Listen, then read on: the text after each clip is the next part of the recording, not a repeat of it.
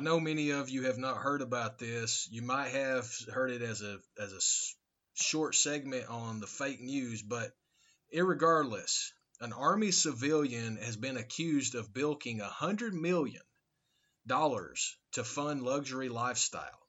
Our Army civilian in Texas is facing significant prison time for alleged scheme in which prosecutors say she stole $100 million in military funds in order to fund a lavish lifestyle.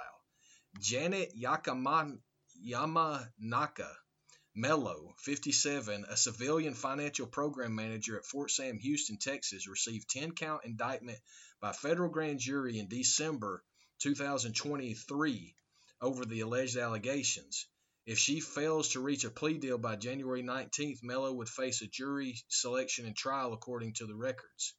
Mello used the stolen funds to amass a real estate portfolio of 31 properties, a fleet of 78 vehicles, more than $18 million in various bank accounts linked to her, and a jewelry collection according to records. Some of the jewelry listings include a roughly $3.1 million 8-bedroom, 55-car garage, 58-acre estate in Maryland, and an approximately $1.1 million home in San Antonio.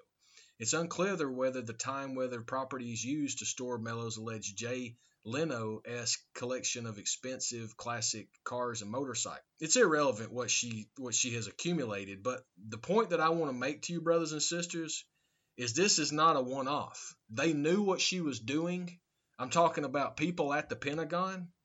And I'm sure the reason that they are throwing her up under the bus is because she has been gifting a lot of people, is my suspicion.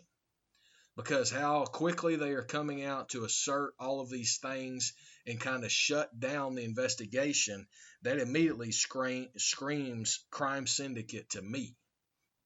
Again, military, an Army civilian in Texas named Janet Yamanaka, Yamanaka, last name Mello, Mello.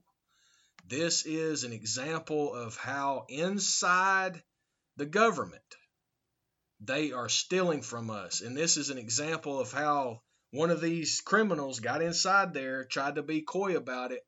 But I believe, like I said, I believe that there was many more people that were aware of this than just her, because there's no way possible that could have happened with government funds. Even if she would have been the best at what she was doing, there had to be other people knowing about it. Go in and research this at DuckDuckGo a little bit more, and get in touch with us at Contact at Neo420 if you have any more details. This is Neo420 Talks, the podcast, speaking truth against the lies.